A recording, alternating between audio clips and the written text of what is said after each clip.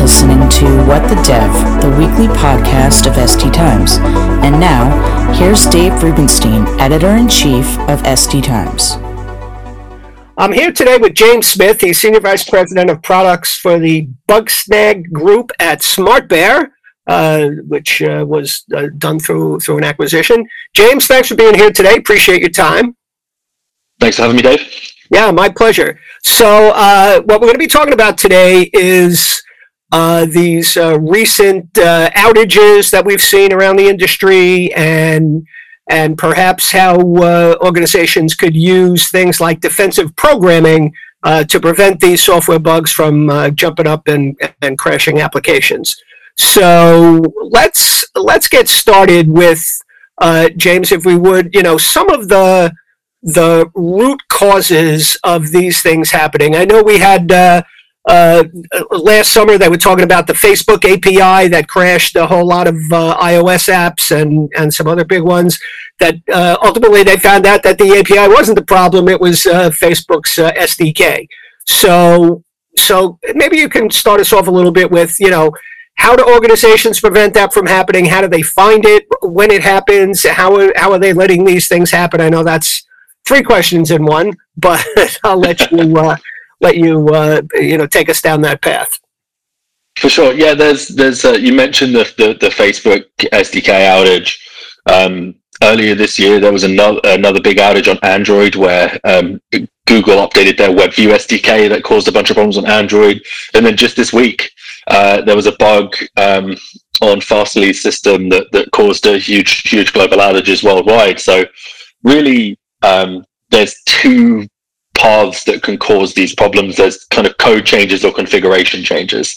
And in these 3 cases, I think that what's happened is the code has changed that has impacted, or code or configuration has changed that's impacted numerous applications. Now, in the first 2 examples, the Facebook SDK and the Google WebView SDK, the big problem there was code or configuration that was embedded in your software changed and caused your software to crash. And so it's like a Trojan horse almost, right? You've got some code that you didn't write, that you didn't control, sitting inside your applications like a ticking time bomb. And in the case of the Fastly one, obviously we don't really know all the details of that one yet, but it was a code change that happened months ago that a particular customer hit an errant code path or something like that, or a performance regression in that area that caused things to blow up. But that one obviously had more repercussions because Fastly is at the infrastructure layer for a lot of companies. The former cases, though, the SDK ones, I feel are a little bit more insidious. They're, as a developer, you want to write high-quality code. You want to build software and features that your customers can use without problems.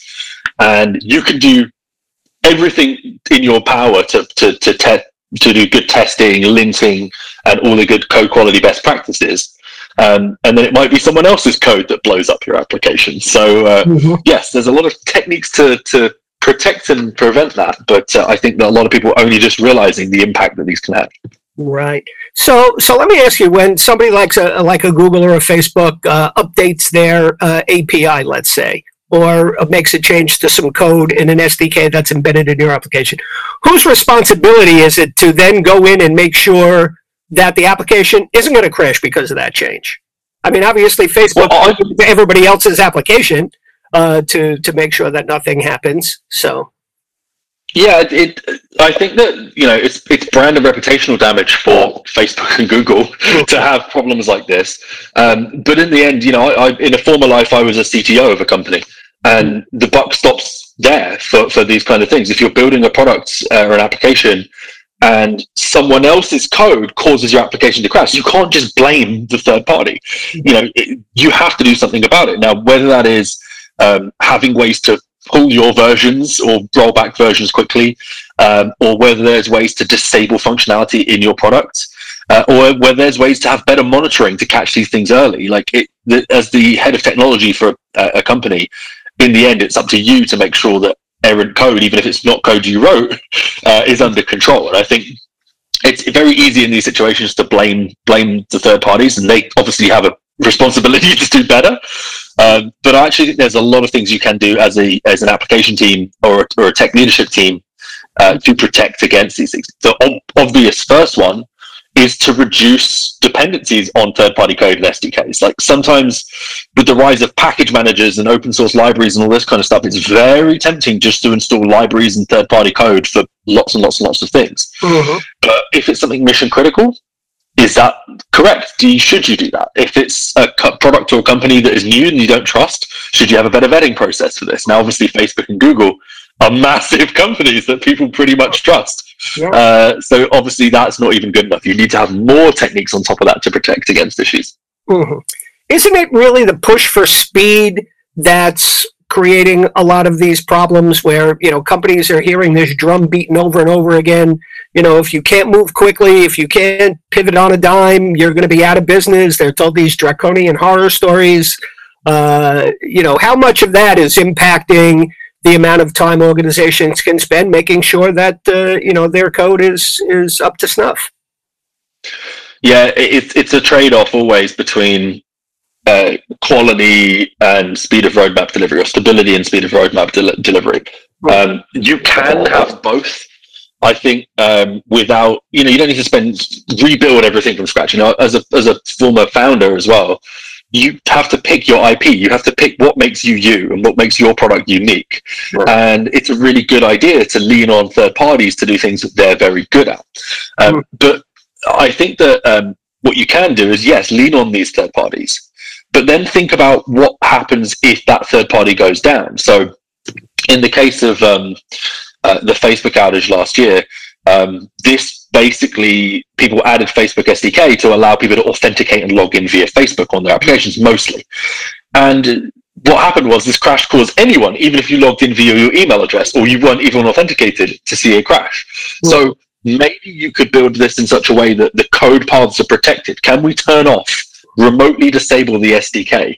That may, only the Facebook users will be affected and everyone else will still be able to access the application. Wow. Can we put exception traps around SDK initialization, which a lot of people don't do because they think, it's initialization, that won't crash, what could possibly go wrong?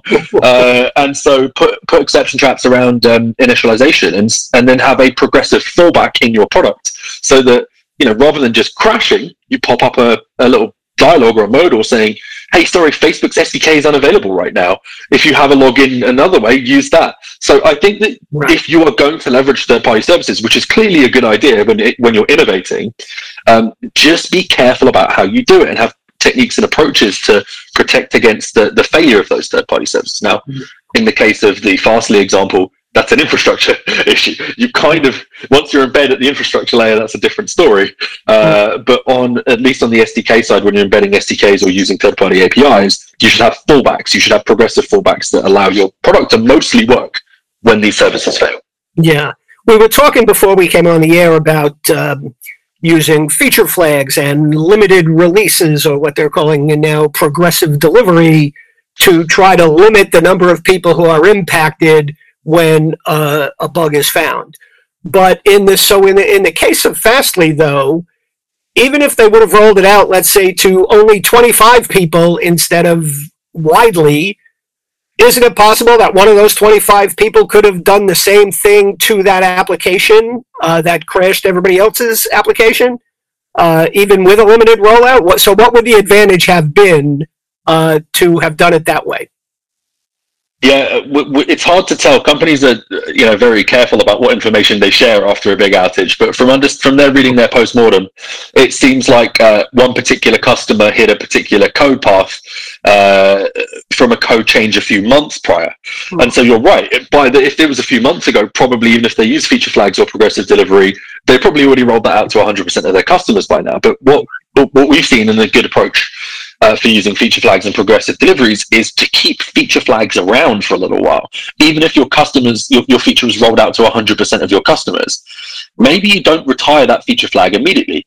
Strike a balance between cleaning up that dead code, an old code, and being able to roll back quickly. Because if you have a feature flag around this configuration option or whatever it is, there's a chance that you can spot that issue and then immediately click the rollback button and turn off that feature for everyone and go back to the way that things used to be. Now, in this case, that makes a lot more sense than doing a hot fix, because in my experience, there's not really such a thing as a hot fix. if you're making changes to the code, it needs to go through all of the linting and testing and CI and CD and the whole build process.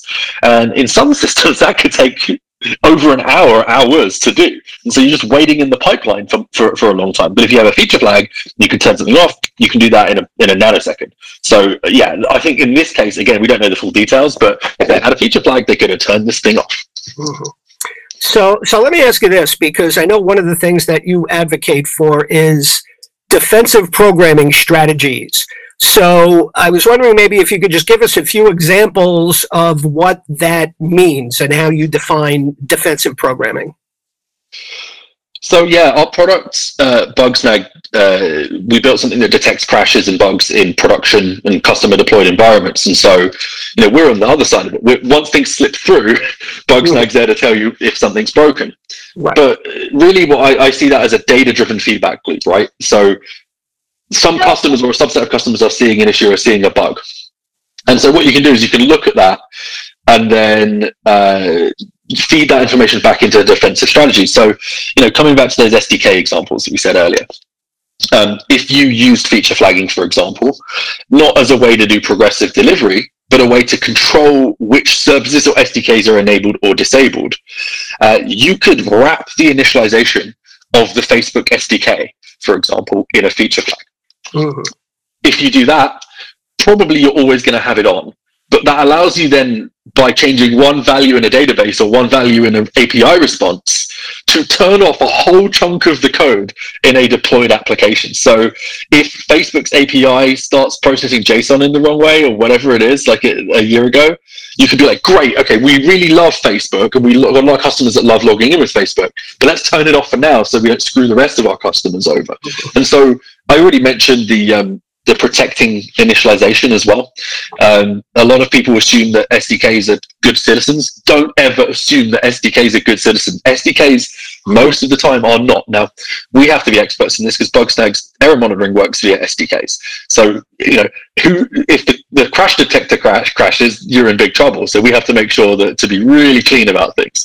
But SDKs, more often than not, especially for companies that aren't super tech savvy, like ad tech companies and ad providers, they're probably rushed out. They're not necessarily built to the highest level of quality. So don't trust these SDKs to be flawless all of the time. Wrap initialization, wrap any calls in exception handlers, have progressive fallbacks, and have the ability to turn them off with feature flags. They're the kind of the key defensive upfront and then defensive based on data approaches. Yep.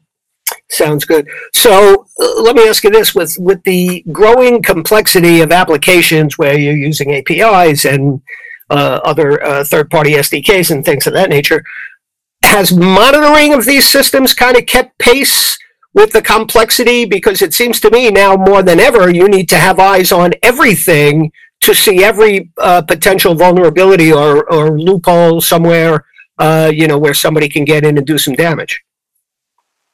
I think that monitoring is catching up a little bit. I think that historically monitoring came from the infrastructure network layer. A lot of the APM providers started off at that layer and then bolted on customer-centric monitoring later. Mm-hmm. But if you think about things like phase rollouts and CI/CD and progressive delivery, code is getting to the customer a lot faster now, and not every customer has the same code.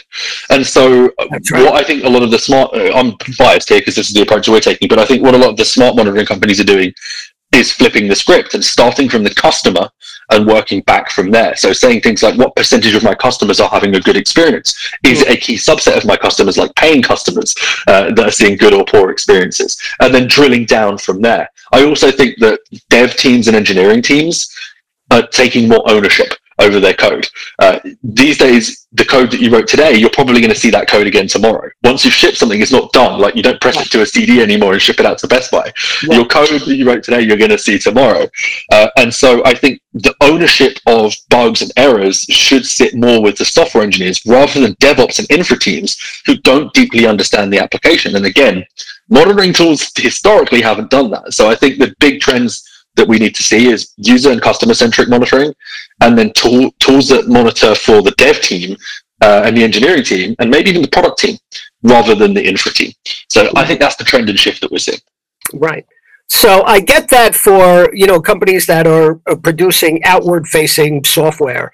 I think I've been hearing about companies that are taking the same approach with the software and applications that their employees are using in-house to perhaps create software that they would then, sell to the world. So I think that also perhaps might be helping drive that move towards getting the monitoring earlier on into the cycle. So what I agree, and in the end, every product has a customer, even if it's an internal customer. And we joke a lot about things like when the CEO sees a bug, then that suddenly becomes the highest priority issue. Well, what if you could have a filter set up or an alert set up that came into Slack that told you when the CEO saw a bug? You could fix that before you get that email, like the mythical Jeff Bezos question mark email that he sends when there's an outage or a problem. What if you could proactively capture it and then reach out to the CEO and say, hey, sorry, so this issue is already fixed? So in the end, every product has a customer. It might not be mass market, but even in B2B or internal applications, focusing on the customer experience is always, I think, going to be a better approach. But yeah, I know what you mean. Yeah, that's great. James, it looks like we're right up against time. So I just would like to thank you for coming on the What the Dev podcast today. Always good to speak with you. Thanks for having me again. Appreciate it. It's always fun. Yep, my pleasure. And to everybody listening in, thanks so much. Again, I'm Dave Rubenstein, Editor-in-Chief of SD Times. So long for now.